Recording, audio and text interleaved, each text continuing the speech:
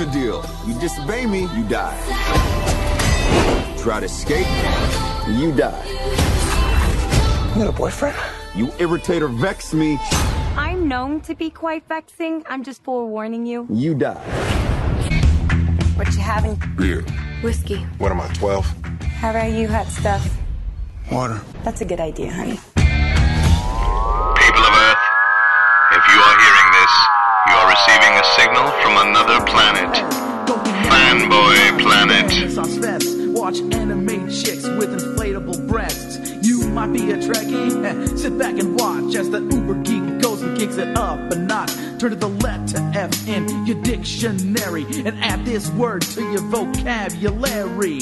Take a look, cause I'm the real McCoy. Damn it, Jim, I'm not a doctor. I'm just the definition of a fanboy, baby. I'm a nerd overdrive. I will always survive. Fanboy, baby. Feel so alive watching Babylon 5. But going to be a fanboy, baby. Listen up, fanboys. It's the Fanboy Planet Podcast.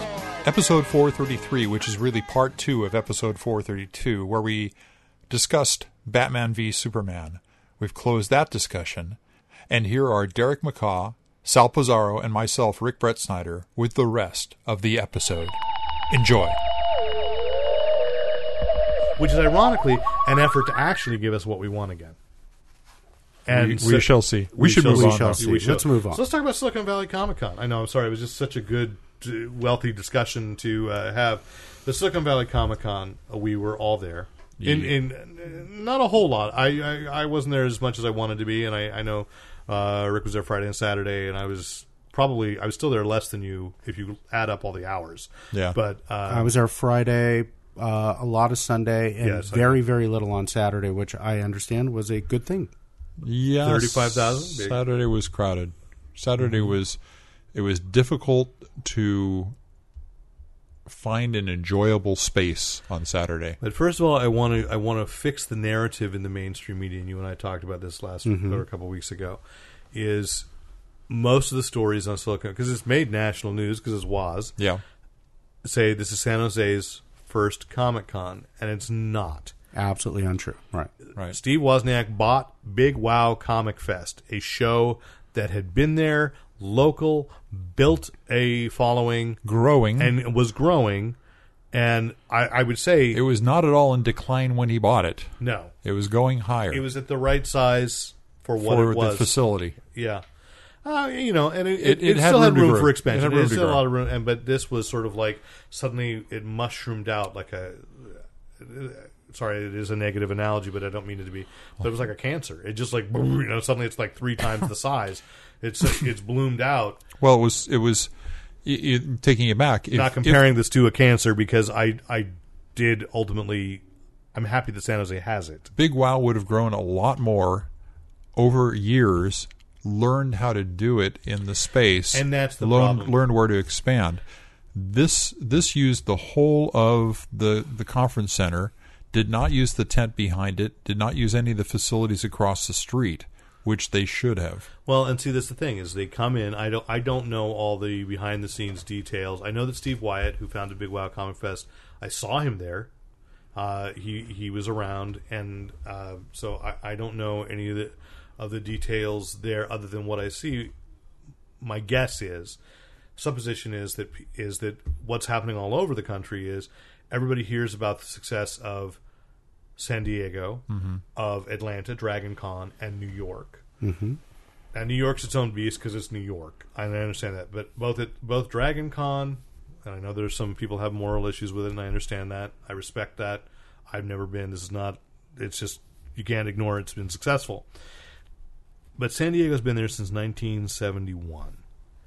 And it was in the basement of a hotel when it started. It grew slowly. You can't come in 2016 and throw a party that big and that successful right off the bat. There's so much infrastructure that evolved in San Diego. You go, as we get, this is our third top story. You go to downtown San Diego, the Gaslamp district. That entire that's why Comic-Con is the most popular thing that happens in San Diego to the locals, is that city gives itself over to Comic-Con. Even if you're not on the floor, you can be in the street and still but they've be been part of the stuff. community for a long, long time. You can't just drop in, right? And all good intentions, because I don't want this to be like Silicon Valley Con sucked. It didn't. I was happy to be there, but when on Saturday, when as I told you, because you caught me, you found me in the moment when I talked to Chuck Surface and some about it's just a little crowded. I'm feeling a little encroached. He said I feel like a panic attack, and I don't have panic attacks in public. Just privately in my own room, and I cry, right? But I mean, I'm really not subject to them. But because it had almost been incepted, it was planted in my head. Yeah. And I started walking around the crowd, and it started like going, there's too many. And it's like, it's less than Comic-Con. It was less than Comic-Con. It wasn't as crowded as a lot of the areas in Comic-Con are. But it just wasn't laid out well. It was just, I just felt everywhere I turned there were people. I got in line for something that ultimately I didn't do because TJ Harsman texted and said, we can do the interview now. But I was in line. I never got to do any of the VR stuff because I just wanted to get in the line so that at least I could. We stood in that line for 45 minutes. I could stare at the carpet. No one was pushing at me. It's true. And it was a kind of an open space. I could process thinking. Yeah, and you're right. People who got into the panels enjoyed the panels. Mm-hmm. I enjoyed talking to a lot of the manufacturers, the artists, the companies that were there. Absolutely. The infrastructure and the management of it was immature. It wasn't, and I mean that in the most sincere way. It has not been. They had a lot of people who had obviously never had to deal with moving people around. Line management was horrible, and the management of everyone had a band with RFID chip in it, which should have made getting in and out of that fast. In fact, it worked against them because no one taught the people how to use their badge. So everyone going in had to get... It's not the badge, it's the wristband, and that's the other thing too. Right. Train it, tap it. I don't know how... because Comic-Con's going to do it. Yeah. And WonderCon did it. And the flip side, I don't know if you read, I got a report from WonderCon on the site. Okay. A friend of Michal's, Kevin Mosteller, a guy from Groundlings, or Second City Training, not Groundlings, sorry. Really talented guy, but... So, and other people have contacted me and said, yes, this is what happened, is that when they were at the LA Center, the lobby was free reign. So the cosplayers were walking around, anybody could walk in at the Staples Center, right, the convention center, and you didn't have to have a badge. And so you could get into your community. But no, you were crowd. But the thing is, there were just people. There were lots of people who hadn't paid to be in. Who weren't even. There were people who were there for the Lakers game, and they wanted to stop and gawk. Right. And so crowd control was horrible there. Apparently, their police were called a couple of times. Wow. So while we may say, "Ooh, Silicon Valley Comic-Con had its problems," WonderCon in LA, which we now get to say is people misunderstand. It didn't move out of Anaheim because of the construction. That's not why it moved. It moved because Anaheim Convention Center could only offer them 2 days. And people will say, oh, we wanted to go back into San Francisco. San Francisco, not only would San Francisco, they would offer them 3 days, but they wouldn't let them expand.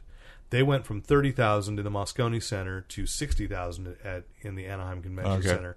And it's only going to get bigger, and that's okay, because the infrastructure is there, even with the construction. Yeah. Last year was fine.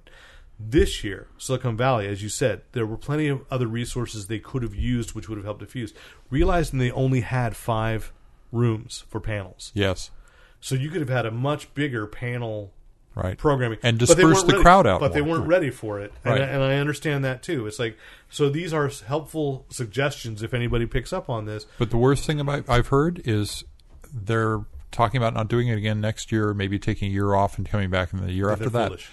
And if they do that, they're going to forget all the lessons learned. You can't do that. We don't. Right. Disney can do that. But then what happened? Let's take that back. Yeah. We went to D23, and that was the 4th D23 they did held? Great line management.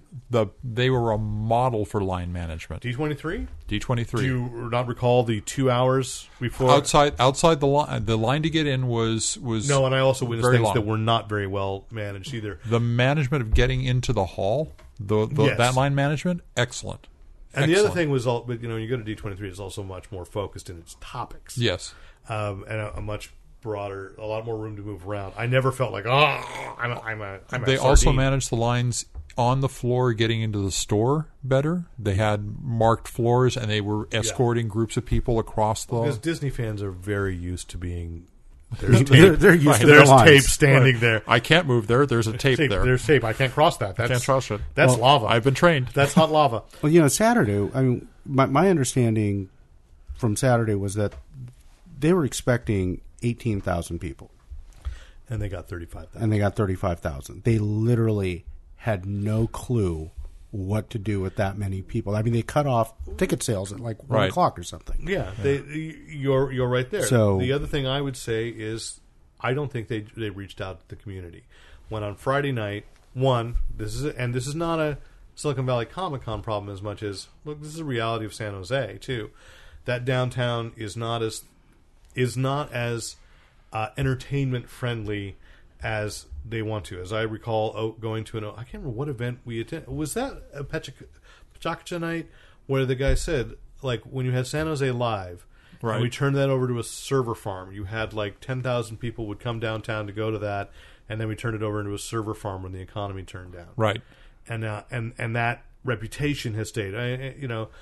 But I had so many creator friends who were like, after the con closed, where do we go for dinner? Everybody goes to Original Joe's because nobody at the convention knew any place else to go. And then PJ and Shannon ended up at Cafe Stretch, but they just happened to find it. Right. Whereas other people that I knew, I was trying to catch their attention. Hey, there's a good place here. But, of course, Stretch was just regulars overflowing. Well, I tell you. But Steve Borkenhagen had no idea there was a convention in town. I'm going to do a little blurb Sorry for... to name check it. There's a thing called Worldcon, and San Jose is trying to get the 2018 bid for it. This a lot of the same people were responsible for the Worldcon bid back in 2000. Mm-hmm. That was in San Jose. That was the year Neil Gaiman won for American Gods. But one thing they did that year, and rightfully so, and I expect that they would do it again, is everybody who was at the convention got a booklet of all the downtown restaurants and maps on how to get there and reviews and what. And so, but the other thing I'd say is you have to tell the restaurants it exists. Yeah. So Friday night I go to Cafe Stritch. The owner comes out and asks us both, right, why are people in costume? Mm-hmm. So why did not Cafe Stritch, one of the best places in downtown San Jose to hang out, get a bite, and listen to, and they had an act perfect that night. Entertainment was like, it was this ukulele jazz trio with belly dancers, and it was so Comic-Con, and it was just coincidental. Yep. And then people were like, why? Like, there's no, I mean, because I've been to CineQuest too, where I've been standing in front of camera 12, and people say, what's going on here?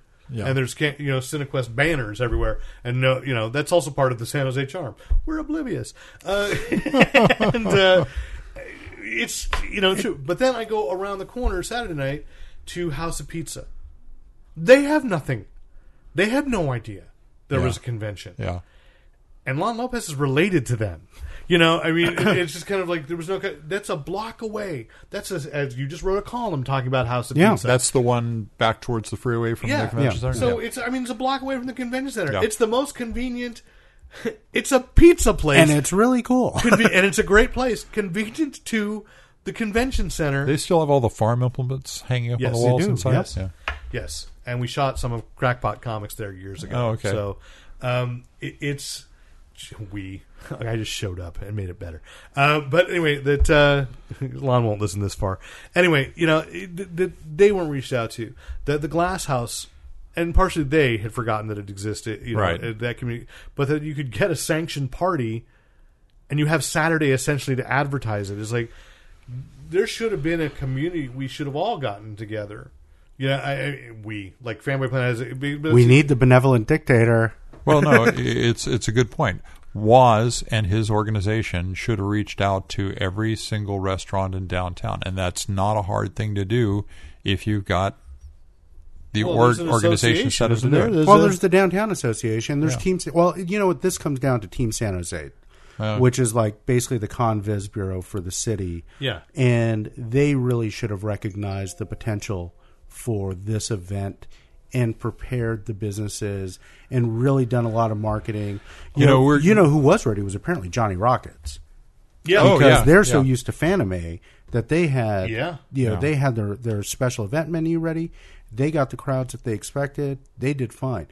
But a place like Original Joe's, which got swamped. Right. Well, because again, if you aren't regularly hanging out downtown, and somebody asks you where's there to eat, it's the reputation. It's like saying, but OJ's on a Friday night too is going to be hard to get in. Well, Already, sure, yeah. but it's the only place people know. Yeah.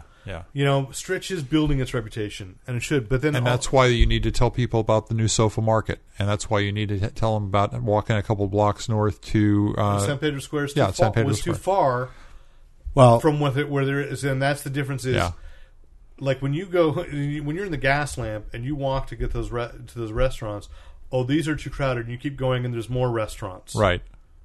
There's just the way San Jose is laid out, and how little we know. People just right. You don't know that there's another one on the other end of that hill. But where the convention center is, there is just nothing around there. Right. That makes it. You walk out of the convention center, you walk out of the Hilton, you walk out of the Marriott, and you look around, and you don't know. They've started putting up the signs, though. They've started putting. We need to wrap this this thought up. But they've started putting up the signs to say it's a 5-minute walk to such and such downtown. I mean, because again, I don't want to rip on San Pedro Square. I love hanging out at San Pedro Square, and there's a lot of restaurants over there. Yes. It's just you've got to draw, especially for people out of town. And these conventions are going to draw that, especially the way that Woz marketed it. He showed up on Conan O'Brien. He wasn't hitting those of us that are geeks in Silicon Valley. We already knew about it. Right. He was trying to get people who watch Conan O'Brien to go, well, maybe I should go to San Jose. And so I hope it's not 2 years. I hope it's next year. I don't want to lose a big, or at least have a big wow. And the rumors I've heard, just things that I was Saturday night, I talked to Waz's wife, and she said, "Well, we want to do it in San Jose. We love San Jose. We want it. We could take it to San Francisco because apparently there was some issue with getting the dates at the convention center that they wanted in March. And they said, and if we can't get the dates, we may have to take it to San Francisco. But we don't want to do that." Well, I've heard from Team San Jose they're going to get the dates, so I think it's a question of and there's an exhausting thing from the comic side of things. Is that you had it was the same weekend as C2E2, which is a huge Chicago convention. Then 2 weeks later is Emerald City Comic Con. WonderCon was the next weekend, and people were asking me, "Am I going to go to WonderCon?" And I said, "I'm conned out, exhausted. I'm exhausted, and I barely made it to this one. I think it's worse for me when it's local, quite honestly, because you're not staying in a hotel nearby. I haven't disconnected myself from the day to day." So you go to San Diego, which is our next story, because this morning was Hotel Apocalypse 2016. I would say the best handling of hotel reservations they've done so far. An experiment. We shall see how well it went, but interesting. Yeah, I don't think my blood pressure raised much more than maybe 10 points during the whole. But Comic-Con, it was good for San Jose, I think. I hope they learned a lot. I hope they did. And I don't want to go to San Francisco because there's a San Francisco Comic-Con in September. There's someone started a 2-day one up at Moscone, I think. No, it's not at Moscone. But they've got Clara Oswald's coming. The actress. They've got a lot of celebrity star power going to that, and then we've got CampbellCon, which is a Land of the Giants reunion and a Power Rangers reunion, and that's going to be fun. For people, I think Land of the Giants. I see the twinkle in your eye. I'm a big Irwin Allen fan, there's no doubt. Yeah, so there's fun. It's just so much to go to. So let's talk a little bit about Hotel Apocalypse today. The randomness of. The ordered randomness. I was the least stressed that I've been, although I was stressed this morning. But so basically, you had to log in between 6 a.m. and 9 a.m. Pacific time. And that would give you an undisclosed random position in line. You were assigned that when you were on. So there really was no point because, by the way, when it was disclosed, I was like 9,000, and I was there at 6 o'clock. So I was there at 6, and I was about 11,000. Yeah. So I don't know how many people there were actually there, but I felt pretty good about that number.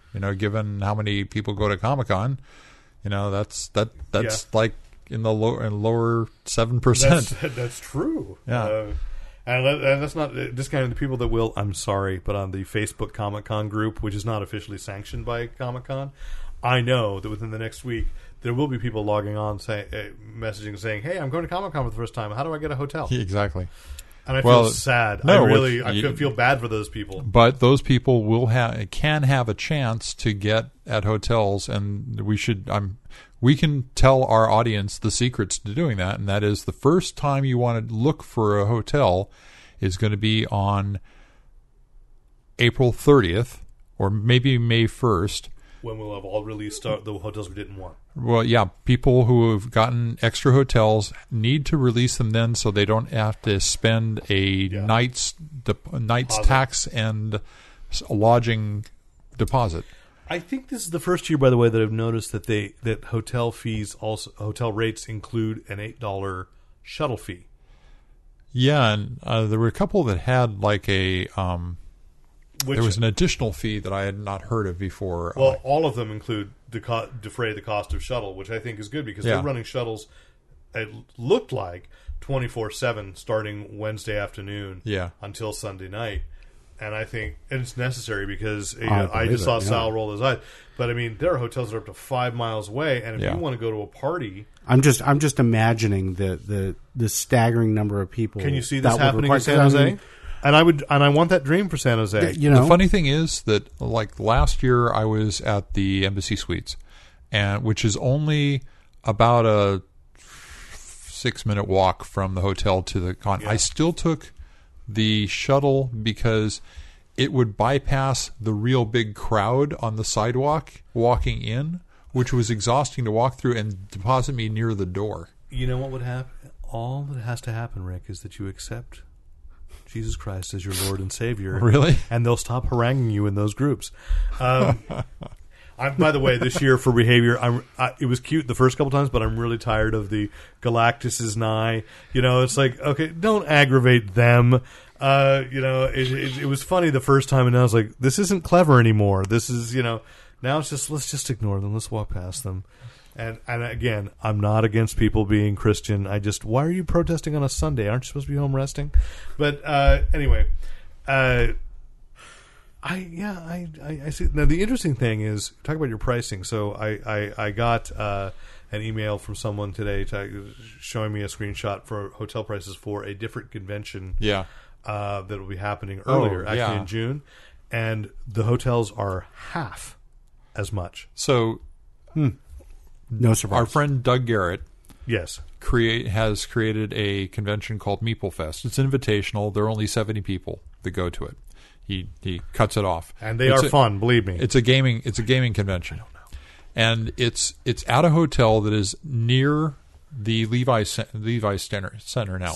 Stadium, which is where all the hotel prices have gone up. We still get the hotel rate of like $107 a night. Yeah.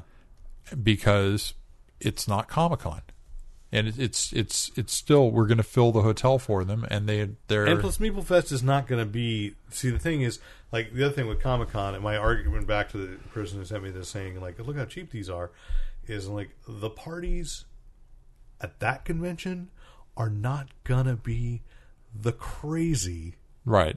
One, it's 100% fewer Klingons showing up. And we've been to Klingon parties, but I mean, it's just the crazy, because ain't no party like a Klingon party. Comic-Con is bringing in there's an element of both. One, there are locals occasionally who get really resentful, so fights break out. There's all kinds of, Sure. The Hard Rock is going to be like, I put in for the Hard Rock because I thought, if I get it, awesome, just one I'll have stayed at the Hard Rock, but the party that happens for Comic-Con is going to be crazy because, like, all of CBS is going to be there. Or the one year, Matt Ryan, the guy who played Constantine, was, like, kicked out of his Hard Rock room because he refused to stop smoking. But I don't know what he was smoking. It was just that kind of thing. It's like the Hollywood people go there. Right. And the parties last long and loud, so as... Now, you guys know... Have I shared with you my sad little secret that I've never been to San Diego? Okay. Never been to San Diego at all. Well, I've never been to the city of San Diego at all. Close, I've been to San Marcos, but I've never been to Comic-Con. Okay. I wanted to go. So no SeaWorld? No. No, never. Well, did now see there's one. no Shamus. Yeah, So what's the point? But I went to, I mean, years ago, like a decade ago, I thought I'm going to go to Comic-Con. It didn't happen. Then there's children and life and things happen. And now it seems like such a hassle to go that I kind of don't want to. Okay, so here's my question to you right now. Couldn't you get the Bay Area News Group to fund you to go? Because that's how I first went, was Daily Radar. The Bay Area News Group funded you? DailyRadar.com. Well, I was going to say, and if they won't, would they fund me? I would say my on-air answer is that I don't know that they would, because it kind of falls outside of my coverage. What I regularly do. Mike Antonucci, isn't it? Mike Antonucci retired a while back. What? He works for Stanford now. Oh, yeah. We don't have anyone who actually does this anymore. Yeah, I'm happy to. You just have the guy who does video game reviews every now and then. And I think the last time we actually sent someone, the point of the premise of the story was, I think we had two women, including I think Karen D'Souza, who's very into Star Trek, very into a lot Karen of genre stuff. She and someone else went down, and it was sort of a woman's perspective of what Comic-Con's like. Right. And it's that kind of angle, is what can we do that's different, because we just don't, and we could be wrong given the numbers, the attendance of Silicon Valley Comic-Con, that we didn't think that there was an audience for coverage of it here. See, that's your pitch. California. That's your pitch. Might be. Yeah. Not going to happen this year, maybe next year. But what this leads me to ask is this a continual, like, will it just always get bigger, or do you, like Steven Spielberg perhaps, see a point where it gets so big it collapses in on itself and it goes back to being something? San Diego falls off into the ocean because of the that was an Aquaman. Well, I was speaking of Spielberg's comments about superhero movies and how eventually some of the tentpoles are going to stop. Well, of course some of the tentpoles are going to stop. My thing with Comic-Con is, like I said, when you compare it to, like, Silicon Valley Comic-Con and C2E2 and Emerald City, and there's a controversy I'm not following because I'm not going to go up there. There's a Wine Country Comic-Con, which is apparently under a cloud of controversy that started because there are a lot of people that are fly-by-night, because what has happened is that there are a lot of people that are seeing, ooh, there's money to be made off the rubes. But what they don't understand is the real fans, and I don't mean to sound dismissive, because I hate that attitude. I love that anybody approaches fandom and has discovered a fandom at whatever point. I'm not going to quiz anybody except a D23 because that was too crowded. You better be able to, answer who Pumbaa is. You know what animal? All three nephews. I was going to say of which character, but I realized no. Morty and Ferdy, Mickey's nephews, are only two. Right. And which sci-fi movie took their names for a series of robots? Running silent. Silent running. I get confused. Rick's so cute. the lyrics of the song go running silent. Anyway, where was I going? It's just real fans. Is the real fans can tell when they're being patronized. I've had this conversation with some professionals that, like in the film industry, where we've talked about, why ultimately as artists you can't just go where the money is. You have to have passion for it, because if you do something insincerely, like I'll go back to Zack Snyder.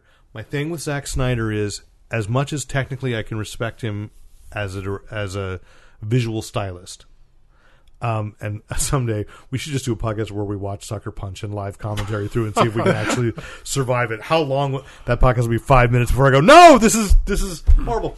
But I don't believe. I believe that he likes Frank Miller. I don't believe that he understands comics. Are we getting back onto Zack Snyder? No, because what I'm saying is this is the thing with conventions. Okay. We know who's just trying to make a buck from us. Sure. And then that person or that group dries up. I believe in Steve Wozniak's sincerity. Yeah. I think it was just bigger than he anticipated.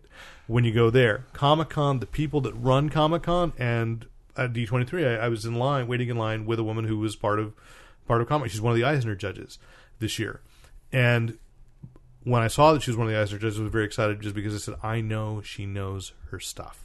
That she's sincere about this. And she was telling me things about comics history I didn't know. And I'm like, this is one of the best conversations I've had. Why I love going to conventions, running into somebody and having a different conversation. But I don't know that they can... I think everything's got to stabilize. The problem is Comic-Con... But they're changing so much because... San Diego's still the golden goose. I mean, it's like... That's the one everybody wants to go to, although New York is pulling too. But at eventually, and I've heard guys at DC and Dark Horse say this, like, we don't even know which convention to choose now. Now, San Diego is not doing any of the pay for autograph signing and photograph stuff. Yes, they do. Oh, they do? They don't do it themselves, but there are groups like a couple of years ago, Matt Smith was there for, I think it was Entertainment Earth. Maybe it wasn't Entertainment Earth, but I know that there were like, if you go to the Star Wars booth and Carrie Fisher's going to be there, you have to pay for Carrie Fisher. You have to pay for Mark.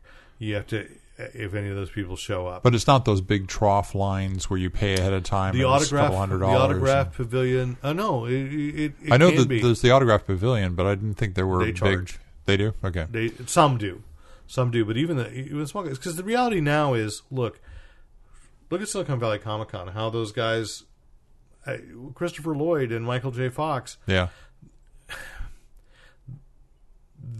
The way fans are and how demanding we are as a culture, and how entitled people feel, they're not charging because they want to make a buck. They're charging, it's as Nathan Fillion once wisely said, you're not paid well for the job you're doing. You're paid for the life you're losing. And I feel that at a convention. When I would go to Comic-Con the first time and a celebrity walked around, it was no big deal. But last year, when I got knocked over, really knocked over in a crowd by the American Horror Story group, and realizing they had to, they were right.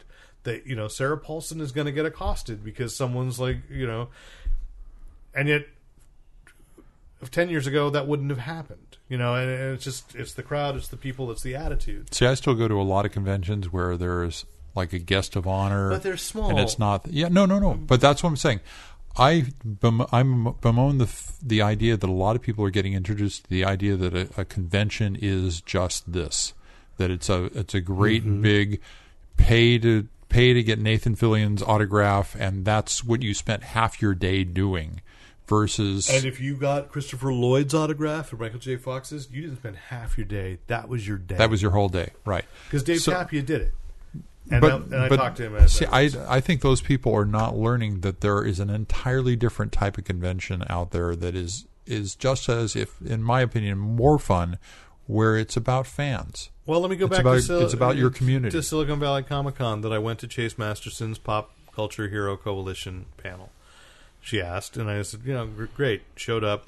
There was somebody from Amnesty International, somebody from Kiva, which does this microloans. And, of course, it makes you feel small and selfish when you're like going, I got to go buy action figures when there are people that need $5 so they can live on their African farm. Pure water. But Nichelle Nichols showed up and joined the panel. And it was a small room. It was a surprise. Nichelle Nichols came in, and somebody asked me afterwards, Steve Altman, because I did the interview the next morning with Steve Altman, and he said, well, how was it? And I said, Nichelle Nichols shows up, and how often do you go to a comic book convention where someone starts talking about her experiences with Dr. Martin Luther King and growing up poor, and giving you an inspirational speech about what her parents told her, and it's like, this is a pioneer, and it's easy sometimes to forget because they become they're celebrities. Like it became very human. And it was a great moment, and those are the things I would agree with you, is like going to panels. The best interviews we do are at the smaller things. I regret this is the first year I'm not going to be able to go to Baycon since I've started going to that. And David Gerald is guest of honor, right? Yeah. And I love David. And we've never interviewed him. He and I have had a couple conversations through Facebook, and we were at a convention. What was that? That was Sacramento. WesterCon. And, really nice guy, charming, deep thinker. And it's just, and at a convention like Baycon, you can actually talk to him. You can sit down at the bar and have a drink with him. Yeah. Yeah. I mean, that's why I like going to Gallifrey, is because you see, You're there, and suddenly, And that's that was my major point, that there are a whole bunch of different types of conventions than these great, huge. But even media those are circuses. but even the smaller, like Gallifrey One, everybody's charging. True. And even the vibe we had last year there was different than this year. But in in the Bay Area, you have you have Convolution, you have BayCon, you have FanimeCon, you have there's the steampunk one. What's that? The Clockwork Alchemy. Clockwork Alchemy. These are all smaller conventions you can go, and you don't have to necessarily backpack into the convention and plan to spend your all day in a line to do whatever. You can go around and you can talk to other fans, and you can meet the guests of honors who are not necessarily A-list celebrities, but they're probably people that you've heard of or read their works or whatever. So that's yeah. And that's still there. Big. It's like a Comic-Con because there were a lot of comics artists. I mean, we shall when we talk comics. Hey, Liam Sharp was there with Madefire. Nobody's talking to Liam. 2 weeks later, Liam's announced as the new artist on Wonder Woman, as I say now for Rebirth, and now people walking out of Batman v Superman. It's Liam's version of Wonder Woman that everybody's going to know. Mm-hmm. Yeah, you could have talked to him for nothing a month ago. So. Now it's going to cost you, people, $2.99 once a month. Let's move on. Let's move on to that because I think that's the. I had one other note on comics before that, which is I want to offer Fanboy Planet up for sale because Comic Book Resources sold this week for a rumored, according to a site called Worth of Web that clocks hits and so forth. Comic Book Resources sold for a rumored $62.5 million. To a Canadian company that also runs ScreenRant.com. Jonah Weiland, who I met many, many, many years ago at WonderCon, and Comic Book Resources is a very good site with a huge staff, and they've got an office in North Hollywood, and it's lovely, and my friend Rob Worley works for them occasionally, and Hannibal Tabu. They, Jonah just essentially retired. Said, no, I've got many things I want to do. $62.5 million. Sal, if we were to sell the Mercury... I don't know that you would get that. Yeah. Not now. But, I mean, somebody at least learned how to make money off the internet. Well, and here's what they said is like, so there was a comparison of like other top comics news sites, which Family Planet wasn't there, so listeners... help. No, because I realized, what we do is essentially blogging, and our thing has always been don't quit your day job. And it's very easy to come in on a Tuesday or Wednesday night and get together, and I love this conversation. Mm-hmm. And that's the fun part. The day-to-day is harder when you've got jobs. Right.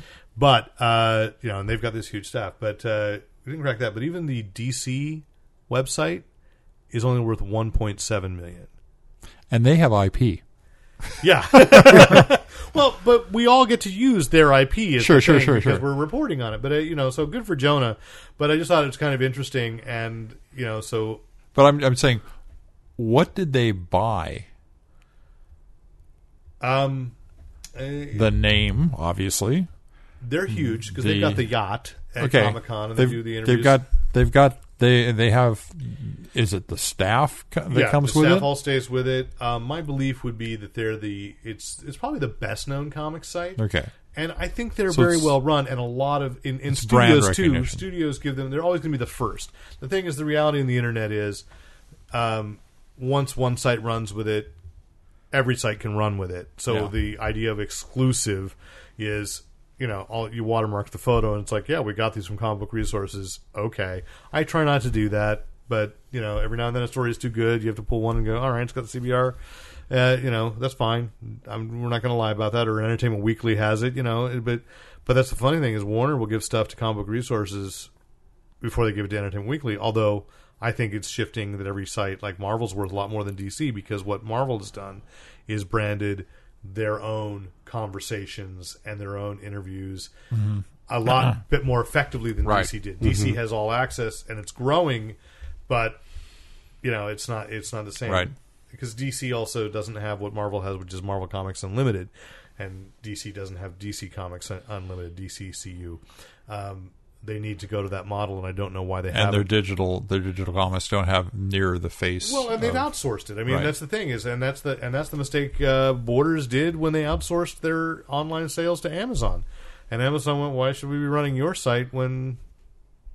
So Borders went down, right? Yeah. So let's talk about DC though, because they did announce a couple weeks ago we haven't had a chance to talk about Rebirth, the idea of going back to the beginning. I'm not going to do what's in the bag this week because we've almost been and it's Tuesday night. Yeah. But just to talk about, we've seen the Rebirth stuff, and I'm going through. I'm only like 2 or 3 short of getting all of them up there. Yeah. And doing a little bit of analysis of what I understand, and say what books in Rebirth, which is not a reboot and never was, getting back to, but still really getting back to the basics of storytelling and giving people what they want. What books are exciting you or intriguing you? Because I know that, I got a comment. Someone said it seems like we try really hard to be positive about DC, and it's getting harder and harder. And I thought that was an unfair comment. There are things I really like about DC. And I'd say probably if I have friends in the industry, they're more often than not with DC rather than Marvel. So I'm rooting for them to succeed, but it is clear. It's like saying with Batman v Superman, I care about those characters in a way that I just don't care about most of the Marvel characters. I like the Marvel characters, but I grew up being a DC boy. So So one of the top ones for me, I'm really looking forward to it. I don't know that much about it because half of it is a character that hasn't really been in anywhere recently, and that's Super Sons. But he has been, and that's what we have to catch up. Where has he been? Jonathan White, he's in Lois and Clark. Oh. He's the son of that Lois and Clark. And the other thing that comes out of that... I read like the first 3 issues of that, and I've stacked all the rest of them I up. would agree with you that that's one of the books that I'm most excited about. Because when the title was announced, I was like, well, that's an imaginary story. And then when I see it, and it's Damien and Jonathan, who I have not read the Lois and Clark books, but now I got to go catch up on them. Is the other thing with Rebirth is what people have noticed is the New 52 Superman is missing. He's not in any of those books. He's not in Action. Right. He's not in Superman. He's not in Super Sons. He's not in Justice League. He's missing, which means that you're going to the pre-New 52 Superman, the one with the spit curl, and maybe the one with the trunks. Or the one with the black suit, depending on. He's got a black suit in the Lois and Clark. No, but he's back in the blue suit and all the right, and he's been outed as Clark Kent too in the current book lines. And by issue 52, Rebirth, that goes away. It goes away. So they made a deal with Mephisto and sold that character to Marvel. The one that I think is actually probably closest to an actual reboot is the way it sounds for Supergirl. Yes. Although my thing with that is I also suspect that part of it's bad reporting, or again, that sort of accepting at face value what a press release says. Yeah. Because the LA Times wrote a thing and said, she's going to find out, it's going to be revealed that Cyborg Superman is her father. I'm like, that was revealed 2 years ago. And so, I do, but that is a character desperately in need of one, because if you're going to align don't align with the movie, align with the TV series. Yeah. Because, good Lord, that stuff is all gangbusters great. But the other thing with not this TV series, you need a Supergirl that fits with the DC superhero girls, which is a charming little short attention span theater thing. But Luke and I powered through a whole bunch on Comcast and went, this is fun. This is goofy. It's not, but as I have a friend who works on it, and he said, like, you notice every background character is officially in DC continuity.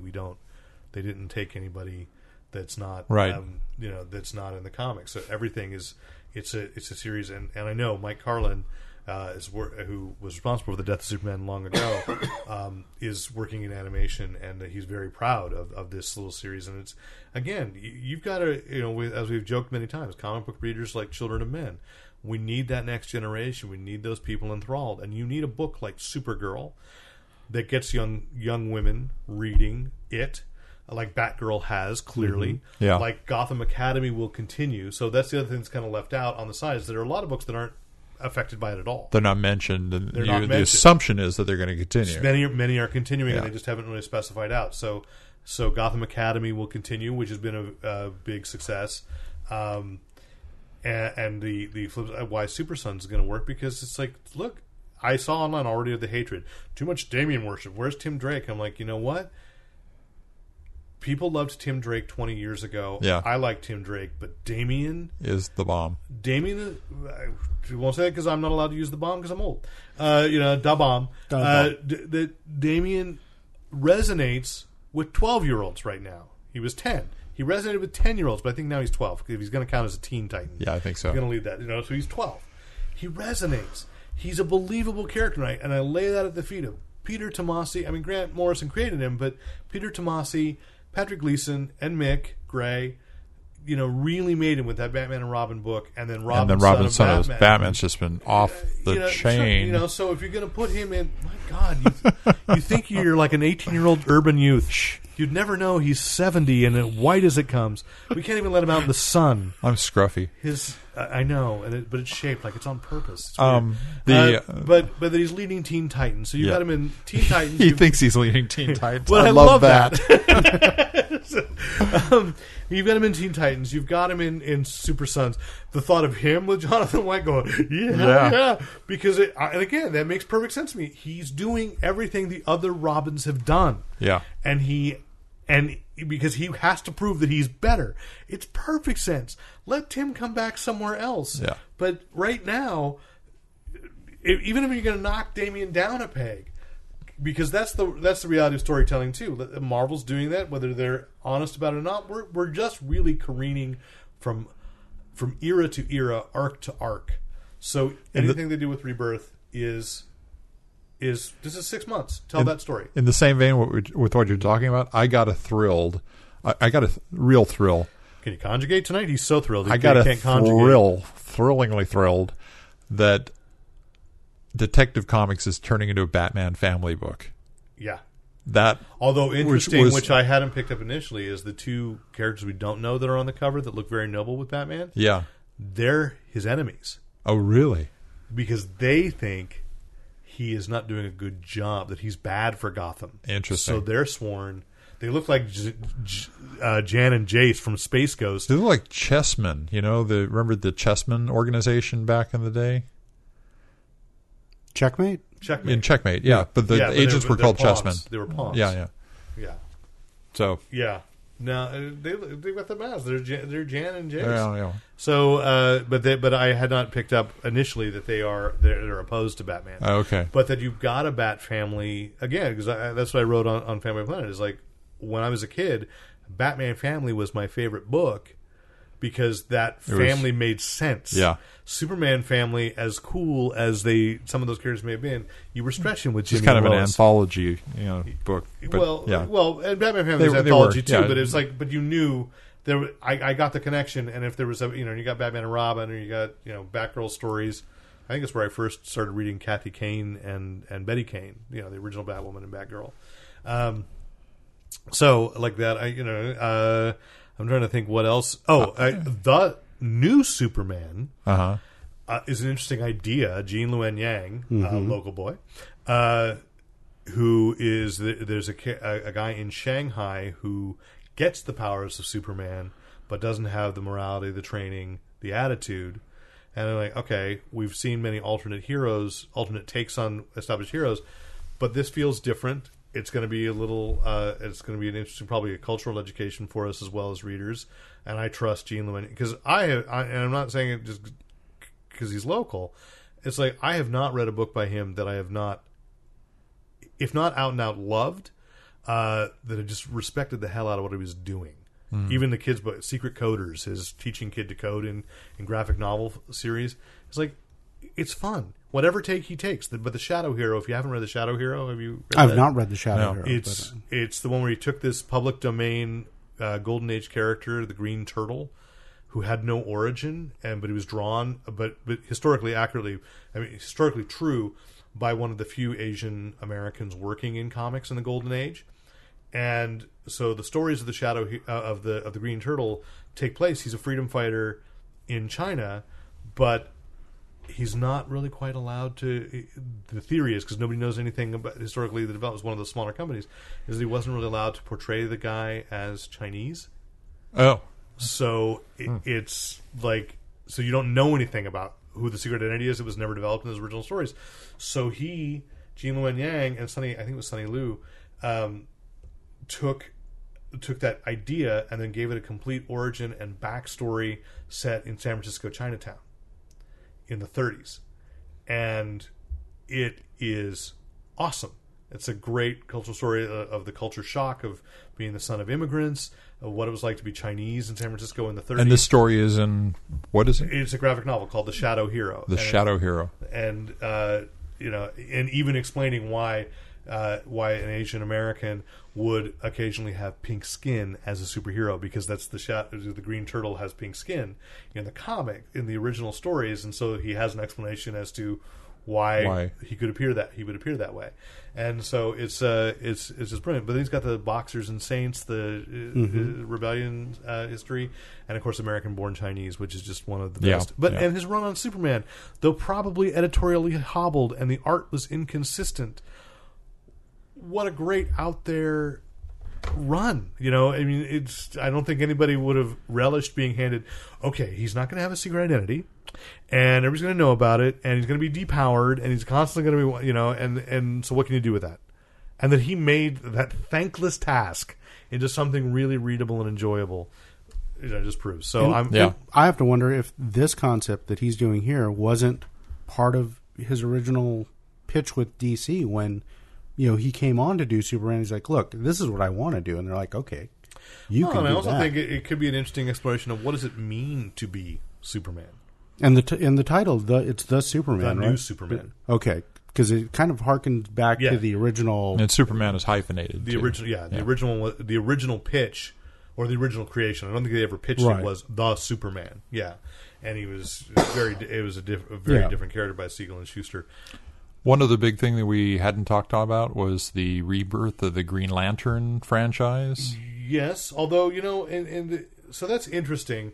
The thing is, it's not so much a rebirth as they had fallen away. I mean, that's the thing. Is a lot of this, it does feel like it's like, oh, you mean you want us to stop doing the stories the way you don't like them, and you want us to do it again the way you did like them, only now we want to appeal to younger again?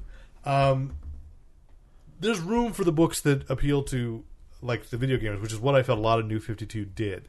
It was video game morality. It was video game action. It was trying to get that, catch those guys that are playing Call of Duty and Assassin's Creed and those kinds of games. It was dark and savage in a lot of places where it wouldn't. I still don't understand why Deathstroke is viable as a book.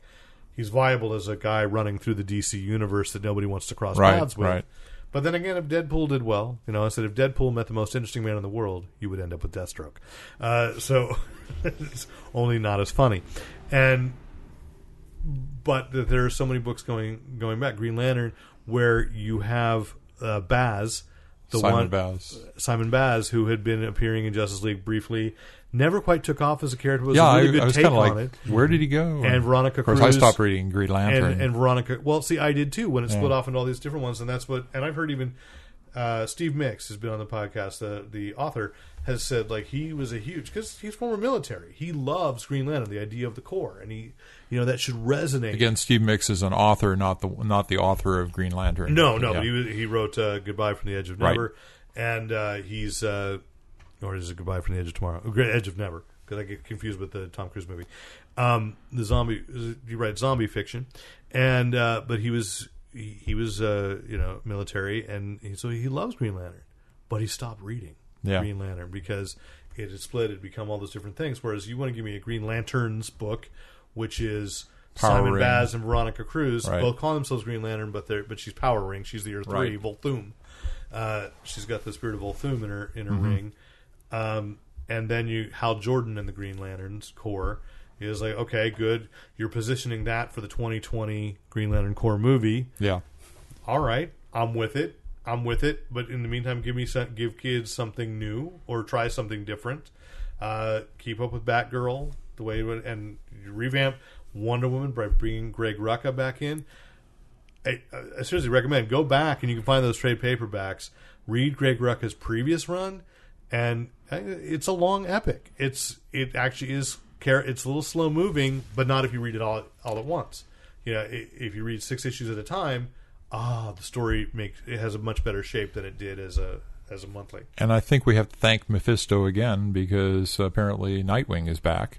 Yes, Yeah, and he's so better than Batman. People aren't going to remember that he is Dick Grayson, Super Spy Dick Grayson, right? I don't know how they're going to handle that because I'm behind on Batman and Robin Eternal, which I think is setting up and explaining that, but I'm not positive. I read those as outside of the maybe the same way as I read. I think like Scott Snyder's new All-Star Batman is going to be outside of continuity. Yeah. I think, but in the meantime, it's just everything seems fun.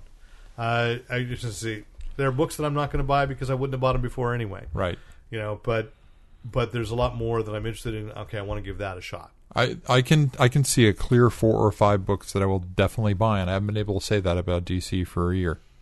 So there we go. I like the idea that they're trying something. I'm sad that they have to because they tried something. I mean, like even Red Hood and the Outlaws.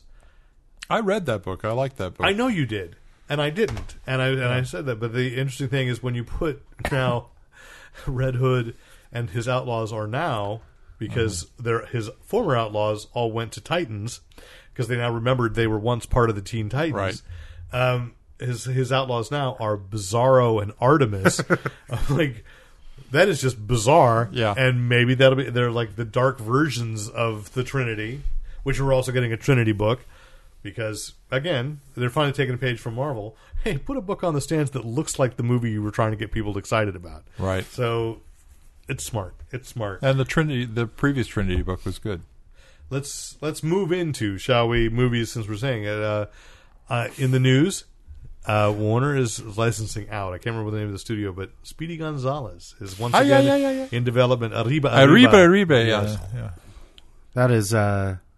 to use the parlance of the day, problematic, I think. Okay, so here's the thing that I read. That was my first thing. I was like, wait, because who? The guy, stand-up comedian, George Lopez had tried to develop it a few years ago. And I thought it was problematic.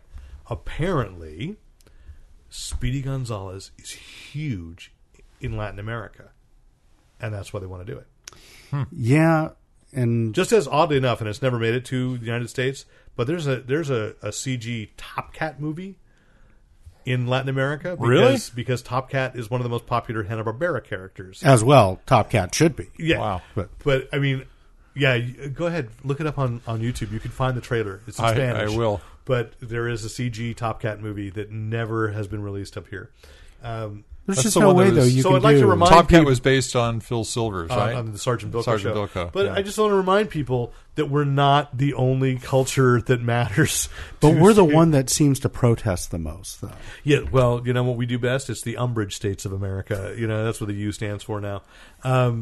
So, I mean, my first reaction was it's problematic. And then I thought, well, maybe it's not for us. And maybe am I just, what is unheroic about Speedy Gonzalez? Okay, and Slowpoke Rodriguez is a stereotype too, but you have Speedy Gonzalez. I mean, it's like fighting against just one character. Everything, I don't know. So, and I don't know what approach. I think they said they're going to do an origin story.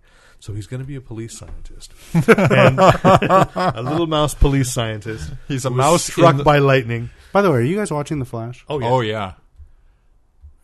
What are your thoughts on these latest developments that they're... What, the time travel one they just did? Well, with the now we know what's going on with Zoom, and it's just... Well, you know that there's still 2 of the Zooms of the... what's his name? Jay Garrick's. There's the Jay Garrick in the Iron Mask who's in the cell. Right. And then there's the... Hunter Zolomon. Who went back and pretended to be Jay Garrick. That's what I think happened, yeah. Yes. So... And who died? Did anyone die? Nobody died. Nobody died. No, that was all just whatever the molecules were moving there just kept on moving and didn't do any damage. Well, no, but he dropped the body. We've seen three of them at once. He dropped the body down. Easy for a speedster to pretend to be. Why would he do that? Why would he to do who? that? He's alone? To Jay and the Iron Mask. to Jay and the Iron Mask going, look how good I am. I look like I'm dead. No, I'm not. And Oh, the movie yeah. so fast. Okay. So, then he took up and said, well, this is problematic. So that was his line about it, was this is problematic. So I think Yeah. while we're recording, we may be actually missing the episode that next explains That's a good point. Tomorrow morning, Hulu. Oh, well. Yeah. Never what do I mind. think about it? It's good, but Yeah. podcasting was more important. I will say, I'm watching it with my kids, and they're both a little bit confused and actually a little devastated because they like Jay. And right now, I think Jay is Zoom. They don't know what's But happening. Hunter Zolomon right. is Zoom in the second that the comics, and so when they said, "Oh, this is my Hunter one Zolomon, doppelganger," right. I was like, Yeah. well, that's who Zoom is." Yeah. But I like that you have to, you do have to know that. And then when they did the Supergirl Flash crossover, that was so adorable. I'm way behind on Supergirl, so I haven't watched skipped that a one few yet. because I had to watch it because it was like I've been tempted. because it doesn't get in the way of Flash continuity at all, and in fact they have not explained. We're getting into TV. Yeah, I know, but it's Sal's fault. Yeah. But they have not explained yet on the Flash whatever incident causes him to get over to. Right. I noticed And that there's not been any And I think bridge. that's actually, I read someplace that's referenced tonight, Oh, okay. Okay, good. and where he's got the thing on his chest. Yeah. That- So okay. Okay. So that's good. Zoom Maybe we fast, can- yeah. So- But it's it was a fun episode. Bautista tweeted a photo of himself with a Wrestler. paper unicorn. Yes, Dave Bautista, wrestler. No, please, we don't know him as that. We know him as Drax and Or as, Mr. Hinks. Mr. Hinks in Spectre. So he's joined the cast of Blade Runner 2. So, which is now available on Netflix, the theatrical cut. So I may show my kids that, at least my daughter, because she's 17. My recollections is R. So, but it's an early '80s R, so it might be a little softer. I can never remember because early 80s PGs were harder than today's PGs. Oh, definitely. That's why they created PG-13. Right. But the R's might be They're a softer. little easier, yeah. Yeah, they're more like what PG-13 Used to be. Yeah. used to be. So there's nothing much to say there other than, hey, I love that Bautista is really turning into this You dependable think he's going to be a movie star. replicant? No, because he's got the paper, the unicorn. Well, he might be, but I would also suspect he could be working on the other side, like the Edward James Olmos role in Blade Runner 1. I don't know. That's Could be. the way it posed, and I associate the unicorn with that, the origami rather, the Right. origami unicorn that way. Although, yes, I know that later Ridley Scott put that image in, but I don't think that's in the theatrical cut. I think the unicorn is in the director's cut. It's only the director's cut. Because it's actually the unicorn shot from Legend Right. that he cut out and put it into the movie. I don't care what anybody else says. And Drew Campbell and I were talking about that a little bit on Facebook, just how as much as the director's cut is allegedly the artist's statement, theatrical cut is the one I know. It's the one I love. Yeah. I grew up watching that over and over and over. I could quote With the voiceover. with the board voiceover that I could quote along with, side by side, Right. line by line. So looking forward to that. Sony has registered a bunch of domain names. So pick I which love the title fact you like. that this is the way things get leaked nowadays. Yes, potential Spider-Man titles: Homecoming, Coming of Age, Spider-Man: Greatness Awaits. Spider-Man, which I actually kind of like this one, though it's a terrible title, but it's funny. Spider-Man Suspended. It works on 2 levels. It does. So does Homecoming. I actually kind of like Spider-Man Homecoming. Greatness Awakes is a tagline. It is not it is not a title of a film. So we don't know. It's just they registered a bunch, and I suspect it may be. The thing is, this is how news leaks, but it's also studios have to now think about, have we got every possible domain that somebody could? Yeah. Because who was it? It was Jeb Bush that forgot to renew his, and then Donald Trump's campaign bought it. Yeah. So I mean, just a whole level of cyber marketing that people have to be super savvy to and to be careful of. So I like Coming of Age, actually, of the bat. if they make him, Coming of Age of Ultron. No.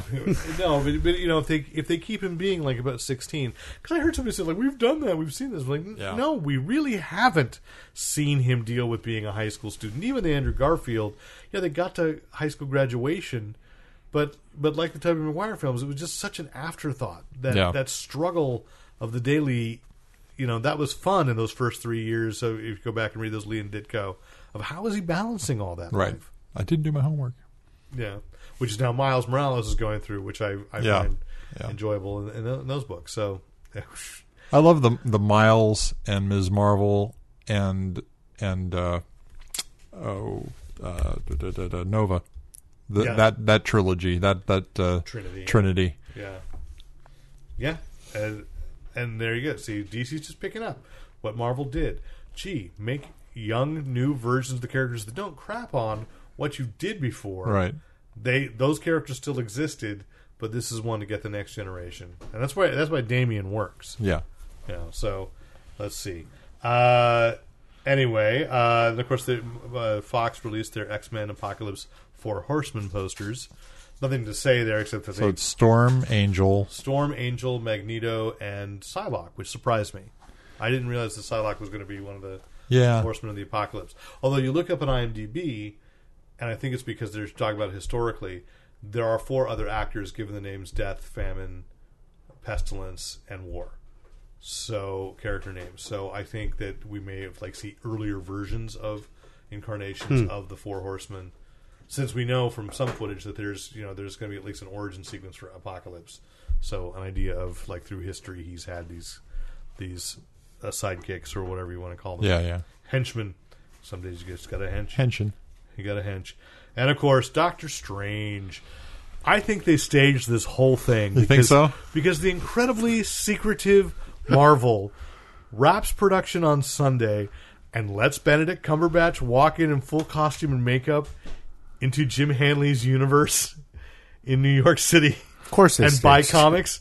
And then there's so many... I think that's just a present to the actor. You say, okay, but we're done. But they let him tweet whereas there are other, and you see any other actor go on a talk show and they go, hey, what can you tell us about the movie? Anything. Is that a red dot on your forehead? Is that a red light? It's all right, right. Yeah, Marvel's going to take you out. And so it's this is just too much is out there. It was fun, though. I mean... Well, no, I'm not saying it's not, but I think that Marvel staged it. Yeah. Especially because there's they've got this footage of them all leaping through the streets, right? I'm they were joking. Yeah, well, he's doing a hand gesture as he runs along, crouching. I bet we'll see it on the DVD. Yeah, it may be actually that it's one of those things I was listening to Kevin Smith talk about directing The Flash. He says learning how the special effects are done. Where it's well, I'm afraid of the running. He goes, well, no, all you have to do is he just poses like he's about to take off, and then see special effects take over the rest. And I'm sure that's what we're seeing is Doctor Strange landing. I saw this animated GIF of Superman with Lois right there in front of him, and he's going to take off. And it's obviously the actual effect where he pelvic thrusts forward and stiffens. Yes. And looks up. Yeah, I saw that. And it looks very suggestive. And then they go to the boom mic. Very suggestive, like you saying he pelvic thrusts, stiffens, and then goes up. Yes. Rick has a different definition of suggestive than we do. I see. I called it blunt, but whatever. Overt. And then we saw Mads Mikkelsen in that makeup. And the only reason I was going to say, you suggested Silver Dagger, which is not a character I'm familiar with. It's from the Brunner run. I would just think that Marvel history is go with the big villains. Yeah. He could just be... but the other thing I'd say is that there are other actors around with the same facial makeup. Mm-hmm. So I think it's... I don't know that it's. He was definitely dressed like an acolyte, some kind of and so it could have been. What is it the Lemurians? Is that the Sons of the Serpent? Yeah.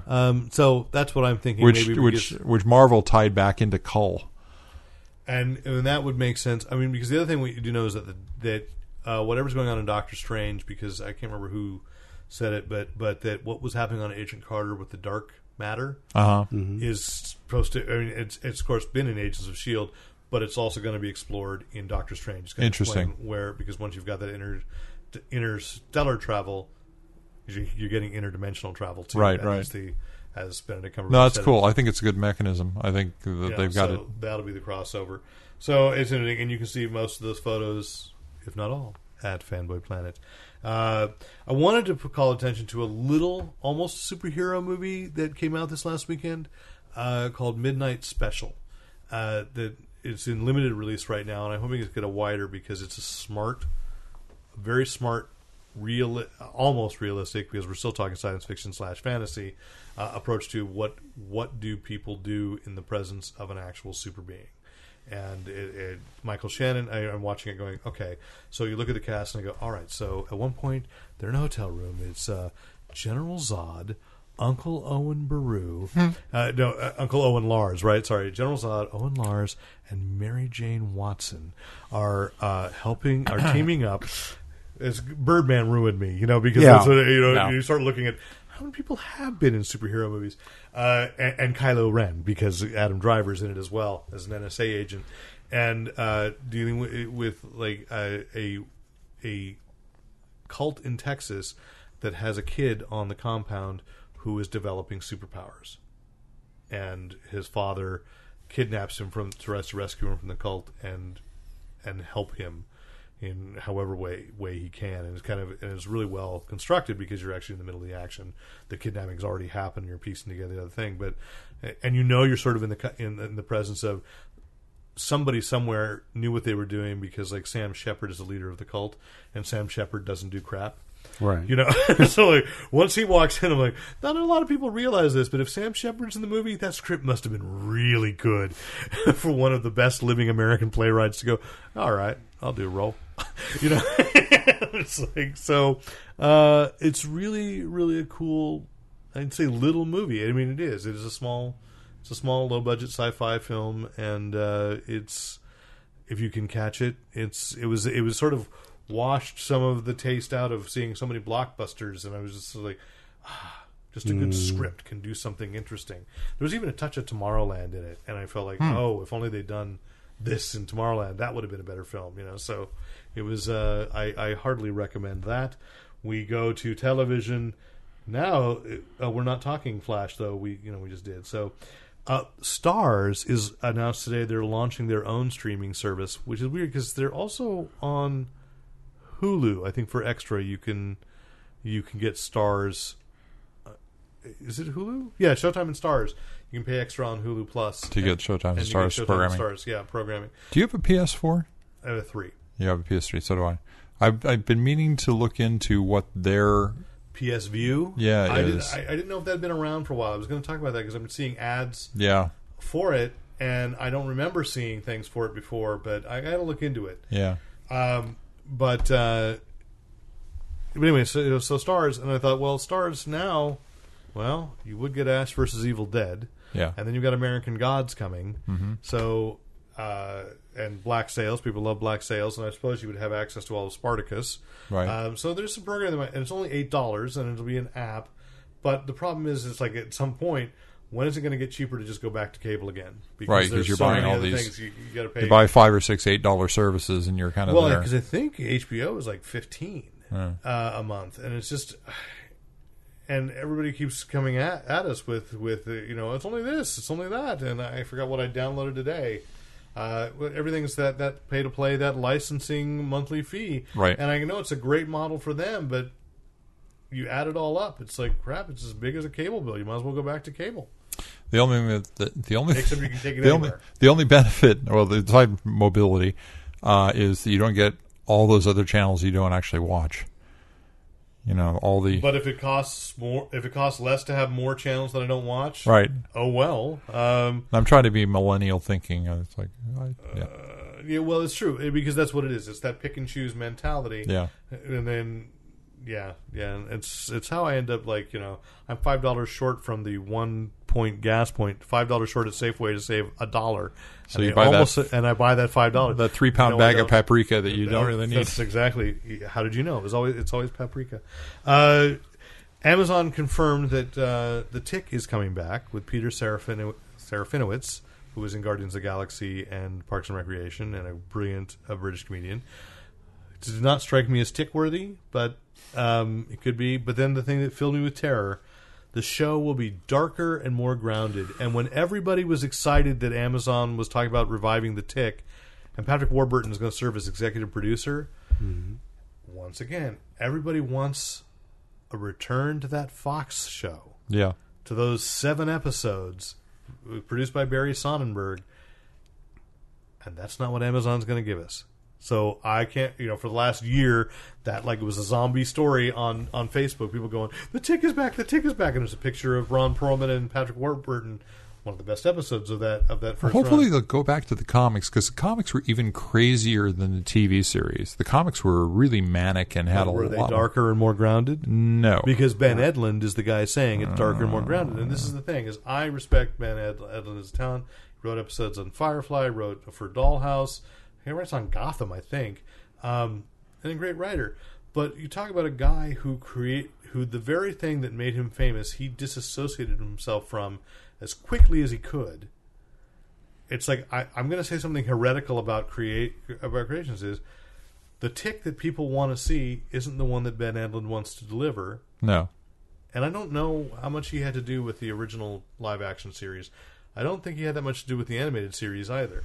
And that's the thing is, the version of the Tick that everybody has in their heads that they love, which is admittedly a very small slice of brilliance. Right. And maybe if it had lasted 3 seasons, it would have jumped the shark and people would have gotten tired of it. The way Ben Edlund clearly did. Right.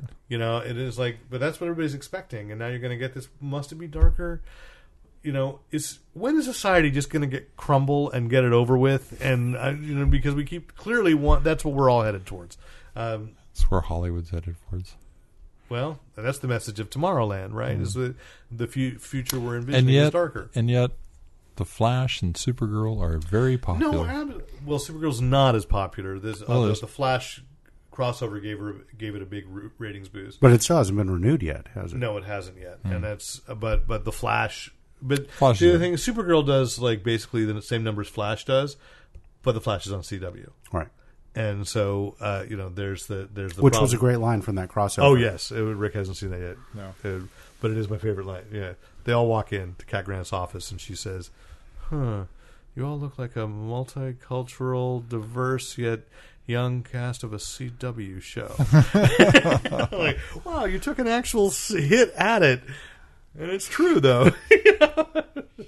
But anyway, so we'll see. Warner did release the Batman Killing Joke teaser trailer and a behind-the-scenes video this week.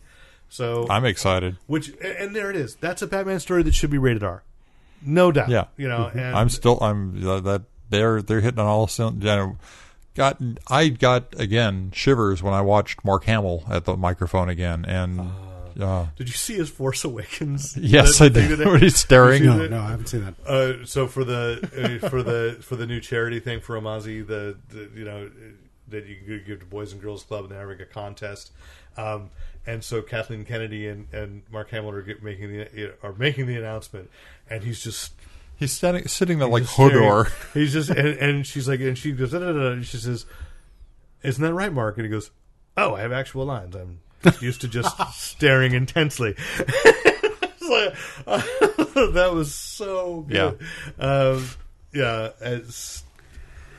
I'm so happy for the third act of Mark Hamill's career. I am so happy for it. But again, because there's a guy again, back to the sincerity of fandom. That guy was at Comic-Con in '71. He was a fan before he was famous, and having encountered him, worked for him for a little while, he is absolutely sincere in loving each and every one of his fans and having a good sense of humor and giving. I think I may have said on the podcast before, because I worked with him on Comic Book the Movie, and the whole thing when they filmed that weekend at Comic-Con was like, okay, I'm Donald Swan. everybody call me Donald. And as he's giving that speech and the cameras are on him and he's talking as Donald, somebody will go up, Mr. Hamill, will you sign this? Yeah, sure. And he kept breaking it because he just loves being part of it. He's legit, and I've seen his Batman collection. It's astounding. See, and that's such a rare quality to have in somebody who can be considered a superstar like that. Yeah, and he has as much as you say a Spider-Man collection as well. Doesn't have a Batman collection because of being the Joker. He had that Batman collection, and then they let him be the Joker. So something struck me though. I mean, we've talked a lot about how DC can really do the animated shows. They can really do the animated movies well. They get the right voice talent. They get the right artists. They get Andrea Romano. Give Andrea all due credit. All the credit. The best voice director working. Marvel has never done it well, and you know what? I don't think they're doing it anymore because I can't remember the last one that came out. What? The direct-to-video of the ones? Animated. Well, so they've got the series. They have They're the series on very TV. well on Disney XD and right. doing very well. Sure. And I don't want to besmirch because but as far as my friend Shannon works on Spider-Man. Right. It's... But movies... They stopped doing the movies. Yeah. They're very quietly occasionally still doing the motion comics, which I think is really interesting. That's interesting. That about every 4 or 5 months, the Magic Mailbox delivers a motion comic. And I'm like, I had no idea this was happening. And I have a small stack. What titles? They did that Jeff Loeb Wolverine Sabretooth one. Okay. There was a Thor Loki one, Blood Brothers, a while back. And I should mention the Magic Mailbox delivered, I guess, came out this week was Justice League versus Teen Titans. So I haven't had a chance to watch that yet, but it's out, and people are like going nuts over that too. So there's Damian leading the Teen Titans, and the deluxe edition comes with a little Damian statuette, which looks really, really cool. Which, as we said, my son Luke will be. How did you phrase that? Prematurely inheriting it? What is it? I said that was Rick who was killing you. Okay. Said he was going to eventually. It's a premature inheritance. Like I need that kind of for you guys. I've managed to hide some of my Lego minifigures that I get from those. Which I think did I mention last week? That I watched. If you want to watch the taste of Batman v Superman out, or it's not your take, watch the Justice League Cosmic Clash in Lego form. The Lego movie that came out a couple weeks ago, because that is adorable and hilarious. And the take on Brainiac is like, well, it wouldn't fit anywhere else, but it's a pretty. He's basically collecting planets the way some people collect comics, and it's like, like one falls off the shelf, and he's like, now it's not mint, So we have to. Well, yeah, bringing us back full circle a little bit. I was really thrilled that I've got a little kid, a boy who was. Marketing told him Batman vs Superman was coming out, and he was, talking about it a lot. And I told him I had to see it first, and I did. And I told him, you know what, it's a little too intense for you, and he accepted that, which I was kind of okay with. Yeah. He didn't put up a fight, but he got very excited about the Batman, Lego Batman movie trailer. Yeah, and I said, great, good, get excited about that because that'll be funny. And he said, when's that coming out? I said, next year. And he said, well, but now you just learn patience. I can't remember it. I'm sorry because I'm probably sowing evil in the Pizarro home. Do you have a gaming console? We do not have what you would consider a gaming console. I don't know what that means. It means what wouldn't I consider a gaming console that you have? We've got a PS2. That's a gaming console. A gaming well, it's just retro. Right. It's just it doesn't do. There's a lot of good games on the PS2. There's a lot of used games. Yeah. Right. I thought you were going to say we have a ColecoVision handheld football game. I've got a Nintendo 64. I was going. Oh, that's awesome. I was going. We have a painted shoebox that says Xbox on the side of it, and the kids just play and play. No, Daddy, Xbox is not good. If and when you upgrade, and for your kids, the Lego Dimensions game, which includes a lot of the DC universe, is very fun. And the joke in that game is that the Lego Batman video game version of Batman meets the movie Lego Batman movie version and dismisses him as incompetent and refuses to let him help and takes wild style instead. And it's like, I was like, because I thought when the game started, I was like, they're advertising it's a different color. That's not the movie version. And then they actually take care of that. And I thought that was really funny. Well, and I love that there's all sorts of different Lego Batman around, because there's the Lego Batman Beleaguered. Yes. And that's a different version. Well, and that's the one that's in Cosmic Clash, and that has a continuity. And he's actually and these movies all do tie together in the growth of Batman's personality and acceptance of joining the Justice League. Though he's still very suspicious of Superman. And I love it. It's so great. But then we saw a Lego in Cosmic Clash. You get a Lego Cosmic Boy, a Lego Lightning Lad, and a Lego Saturn Girl. And I'm like, you've lived to see. And they go into 3 different time periods. So who else? There's a Lego Vandal Savage in prehistoric times, and I think there's a World War II. I know there's 3 time zones. I can't remember. Lego Sergeant Rock. Sergeant Rock. That'd be awesome. Well, let's talk about DC Legends had a Lego. Not Lego, but actually that even though they totally misappropriated them, the obscurity of, I don't even know if you knew that. Did you see the Time Pirates episode, Marooned?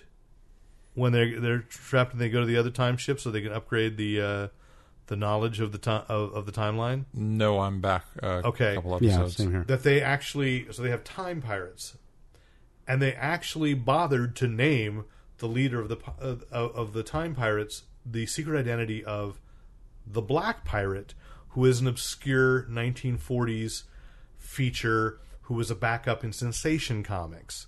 Okay. Wow. Was, in the first appearance of Wonder Woman, and I had that huge oversized reprint, so that was one I read. That's like the 3rd story in is Black Pirate, one of the best art jobs, from that, because people always dismiss how good some of the 40s art was. But was like this obscure pirate feature they had. That's in the white one with Superman on the cover. The Sensation Comics with Wonder Woman? No. Okay. No. Yeah, I'm thinking of the reprint volume. When back in the 70s when they reprinted the first appearances of everybody in the original, all the stories. So you get these really obscure characters that you would never know again. And Black Pirate was one of them, and so the Time Pirate identifies himself. Callum Keith Rennie plays him and says, "I'm John Valor." And for a second, I was like, "Viking Prince," and I went, "No, that's Eric, the Viking Prince." And I went, "Oh my God, it's Black Pirate." And I didn't like what they did with the character, but that they bothered giving him a name out of continuity was like, this show is great, and it is. It's gotten better. I mean, I've had a couple of episodes where I've gone like, it's just spinning wheels. But it's getting good again. I just read the one where they're in the 50s and Vandal Savage is a next door neighbor or something. And well, then you've missed that one because that 50s one is after the Space Pirates. Oh, I wonder if I missed an episode. Yeah, it's still on demand. That's the one that got stranded at the end of the episode. Oh, maybe I watched them. I watched 2 in a row, and maybe it is. Maybe that's the next one. They get stranded at the end of the episode because the Kronos gets into the ship and takes off. Yeah. Oh, Kronos. Yeah. No. I see. No, it's different. Yeah. I think you missed an episode. Go back and watch it. It's called Marooned. And it's interesting growth. And again, it's sort of the same idea as I was saying, like Suicide Squad is going. I should not care. I should not get so tied down into what happens in the comics. Because whatever this version of, say, like Captain Cold is, once these TV series end, that's over. They can do what they want with Len Snart. They can do what they want with Mick Rory. They can do what they want with the Atom. It's not my Ray Palmer, but he's okay. I'm glad that Brandon Routh has work as superhero because he deserves it. Every time Snart comes on, the whole show just lights up. Oh yeah, it's just so good. And his whole thing, his confession this week or last week when he was like shamed because he was that picture of him out of shape, and he's like, "Well, I fought with depression and blah blah." I'm like, I want to meet that guy, Wentworth Miller. Like I admired him for coming out as a result of the Olympics in Russia, and like they wanted him to appear. It's like I'm a gay man, I'm betraying, and I'm like, good for you for taking that stance. And then, then he's just so good on that show. Put him on our wish list for Silicon Valley Comic Con for next year. I might pay for Wentworth Miller. I might. I don't know. I would try to get an interview really badly, though. Not a bad interview. Not a really bad. But I would try very hard to get an interview with Wentworth Miller because I just admire him so much. We should mention today, of course, was the day that Star Wars Force Awakens came out. And we went to Target with its collectible packaging designed likely to fall apart much faster. Yeah, looks I'm not like really cardboard sure. to me. Why would Yes, that it's be collectible? biodegradable. An exclusive bonus content, which no one at Target could tell me what it was, but I picked it up. Anyway, I did read online. It's 20 minutes more of, I don't know what the bonus content is, but it's Harrison Ford justifying why he had to die. Spoilers. So Wait, what? Oh, yeah. Too soon. Too soon. Oh, I'm sorry. Or it's Target marketing guys saying, we didn't know Ray was going to be a big deal. Just for 20 minutes. We're sorry. While people throw fruit at them.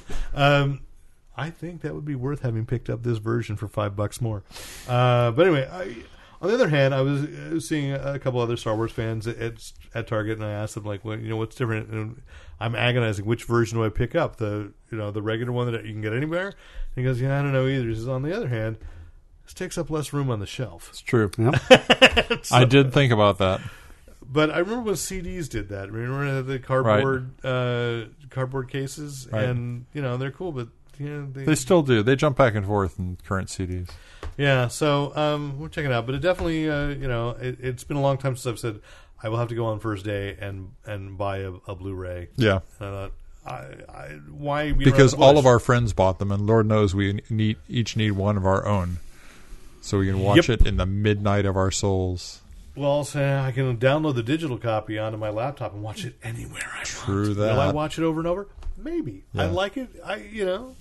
It's worshiping of the I've altar only of seen it 3 times so far. Star Wars. How many times have I seen it? I've seen it 3 times as well. Yeah. So this will be good.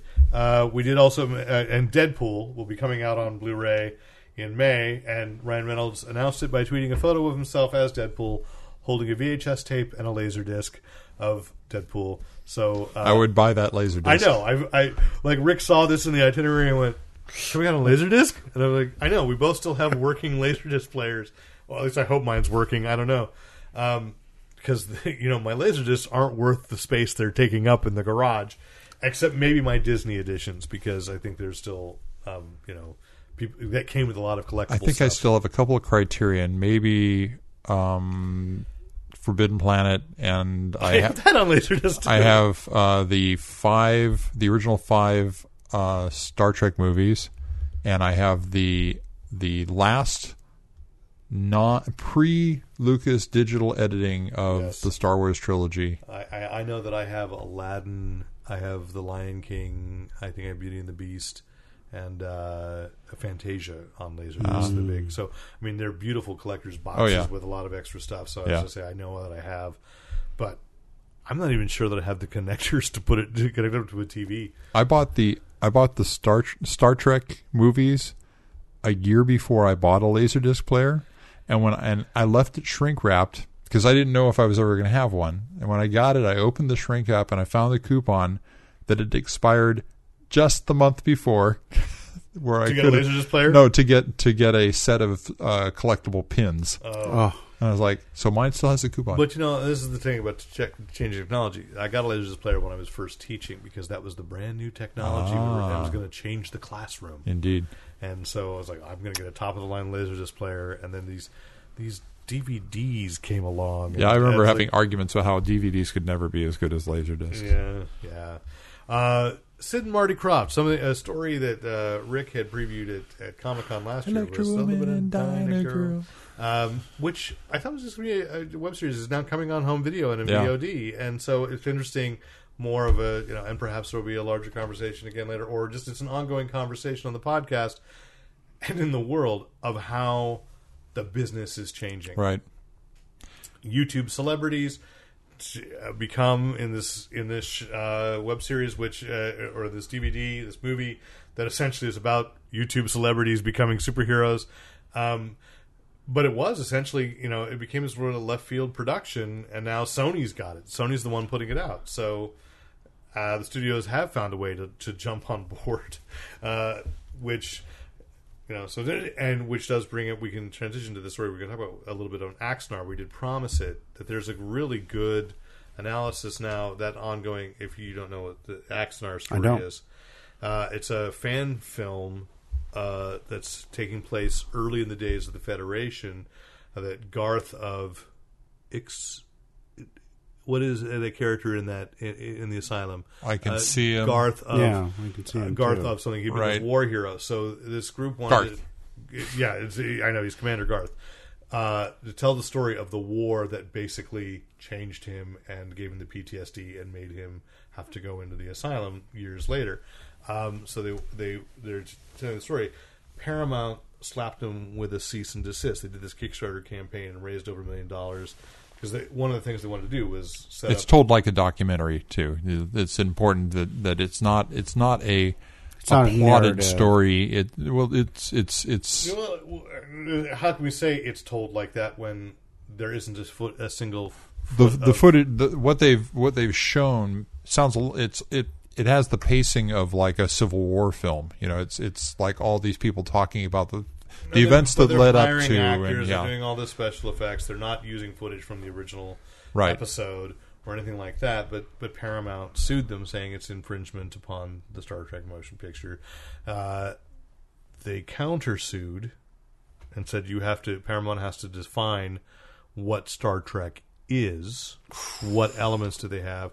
And people were assuming it was kind of a slam dunk and realized now this is just going to be a bigger headache for anybody that's worth. Now, in last week's podcast, or the last episode of the podcast, I interviewed Vic Mignogna back at Gallifrey 1, who writes, executive produces, and stars in Star Trek Continues, which is set in the continuity after finishing the 5-year mission. And I brilliant asked him, stuff, and it is, and they've got an Indiegogo campaign going now, people. So please, kick in, watch StarTrekContinues.com, and you'll love it especially if you're a Star Trek fan. And what I asked him was like, how can you get away with this and Axanar can't? And he said because the rights are divided. The original series is controlled by CBS TV, and the movies are controlled by Paramount. So Paramount's getting involved because this fan film, if you stay under 80 minutes, or 85 minutes, I think he told me, it's still considered a TV show. And if you make a fan film that's over 85 minutes, it's considered a movie. And then that's how Paramount got involved and delineated. But what the now counter argument is you guys really only have the rights to the movies. Axanar, this Battle of Axanar, all this stuff we're talking about was in the TV show. You've moved on. It may not even be in your continuity under the J.J. Abrams verse. And so, but it was worse than that because it was only there was some speculation that only the things that had been created specifically for the movie would they have the isolated rights to. Anything that had been created for the TV series would be still under CBS. Which means that even the films could be thrown completely. And this is the problem. Now, both CBS TV and Paramount are owned by Viacom, but Viacom apparently is considering selling Paramount. And they don't want to, and nobody wants to buy a studio that's in the midst of a major public relations nightmare of litigation. With a new movie coming out and pissing the fans off. For the 50th anniversary. Hey, happy anniversary, fans. F you. It's not yours, and we're proving it by releasing Star Trek Beyond, which doesn't understand it. Anyway, so it's just a sad... I'm going to have to do some learning on that. We're going to continue to watch it. We are. And before I lose track, I do want to say I do have officially the Batman v Superman M-Tech portable battery for charging your phone, and so I conducted an experiment during the podcast. It's true. I witnessed. My phone was at, I believe, like 50%, and it is now at 100%. This battery I charged for like half an hour before I came over here. Okay. And it had a partial charge, because they usually ship that way. But it's very effective, and I think there are still blue lights on it. Are there? No. I may have killed it, but it did get to 100%. So I want to give that. However, this M-Tech, and it's very cool. I have no problem with the marketing there. The M-Tech case is the Batman v Superman logo. You can get it with also with Henry Cavill's face or Ben Affleck's face. Yeah. However, the cord that it ships with has the micro side. It is not. It does not ship with a cord that allows you to charge. It's a standard USB on one iPhone. end and a micro USB on the other. Yes, so it's for your smartphone. It is not iPhone compatible. However, you can get those cables, and I did, and so it's just fine. So know that if you are a Batman v Superman fan or a Batman or Superman fan, very effective battery. I'm very happy to be carrying that around at Comic-Con this summer. And how much did that cost, or would that cost? The magic mailbox gave it to me today. I opened the door and it was there. It was Not all the listeners have a magic mailbox. It was in a basket and there was a note pinned to its chest that said, "Please give this charger a good home." Sadly, here's the flaw. I will. I have that at. Oh, no, I don't have it. But I you will. Have the price of them. I will run a piece, and then when you let me know, and I will say, I will give you the price. And is that another special device over there? This is the Batman v Superman flash drive. And I don't know how to say review. I love again that it has the logo, and again you can get it. You can get them in 2 packs. This game does have the push slide out connector. I just want to say, you get these for the aesthetics because a flash drive is a flash drive. I've never encountered a flash drive that didn't work. And they all function the same way. They might crap out earlier. I don't know. Yeah, I'm not going to push this one, but again, know that this. I'm actually really happy. We had a live test here on this MTech charger. I'm happy with what it did, and it's better than either of the chargers that I've had previously as far as speed of recharging. Cool. So and it's about the same size as your phone too. So yeah, it's actually really slim. Yeah, a little taller, a little wider, but about the same thickness. iPhone 6. It's iPhone 6-ish. Yeah. So, anyway, the last item, I had to throw that in, otherwise I'd forget because, of course, The Walking Dead Season 6 finale. Yeah. So as controversial as Batman v Superman amongst its fans. It's controversial, but it's kind of stupidly controversial because usually the controversy on a show that is known for killing off characters is why did they kill that character off? And at the end of this is a spoiler. It's not much of a spoiler, though. At the end of this episode, it's really obvious. Negan, who in the comics, and this is years ago, so it's not really a big spoiler. In the comics, when Negan originally captures the Walking Dead crew, he, to prove a point, kills one of them. Just bluntly chooses one at supposedly random and kills him. And it's Glenn. Glenn, who is one of the favorite characters on the show right now.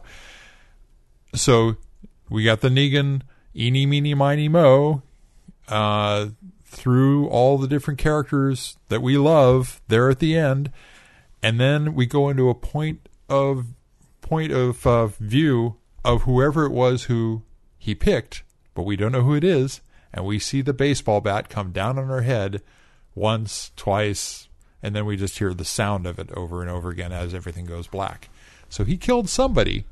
But what the internet is going nonlinear on is we have to wait till the next season to find out who got killed. And to me, I don't think that's a pretty decent cliffhanger.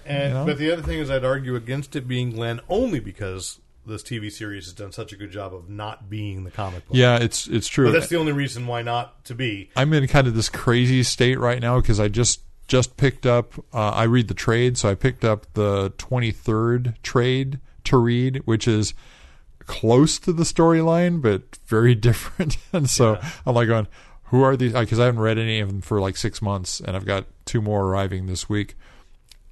It's very strange to try and read them in parallel with the show. So now that the show's on hiatus as we get back to Fear the Walking Dead, which actually turned out to be a pretty good show last year. I saw the first 3 episodes. I liked them. Yeah, it got better, and it's taking a new tact on the survivalists and stuff. Which I should mention, by the way, it is going to actually come true because Wizard World just announced their first cruise convention. Yeah. So not only are you going to be a cruise full of celebrities trapped on a boat on the high seas with rabid fans, that plague's going to break out. My friends. Fan plague. Family Wizard World Con crud. Anyway, so I think that's it. Well, yeah, and of course we'd say when Fear the Walking Dead comes back, as we mentioned a couple weeks ago, it's back to back with Preacher. Yes. So looking forward to that. As well as, by the way, we should say Showtime has released a trailer for Outcast. Speaking of Kirkman-based TV series, and has already renewed it for a second season without ever having actually shown Outcast. So that's a strong pilot. Well, it's a strong comic. I can mock Kirkman because why not? I'll mock everything, but he writes good comics. Oh yeah, even Super Dinosaur for what it is really good. So. Yeah, that's what we got here. Once again, if you've got any questions, comments, compliments, commentary, criticism, write into editor@fanboyplanet.com. Thanks so much for listening. We will be back soon with another episode. I'm Derek McCaw, editor-in-chief of fanboyplanet.com. I'm Sal Pizarro of the Mercury News. And I'm Rick Brett Snyder reminding you to use your powers only for good.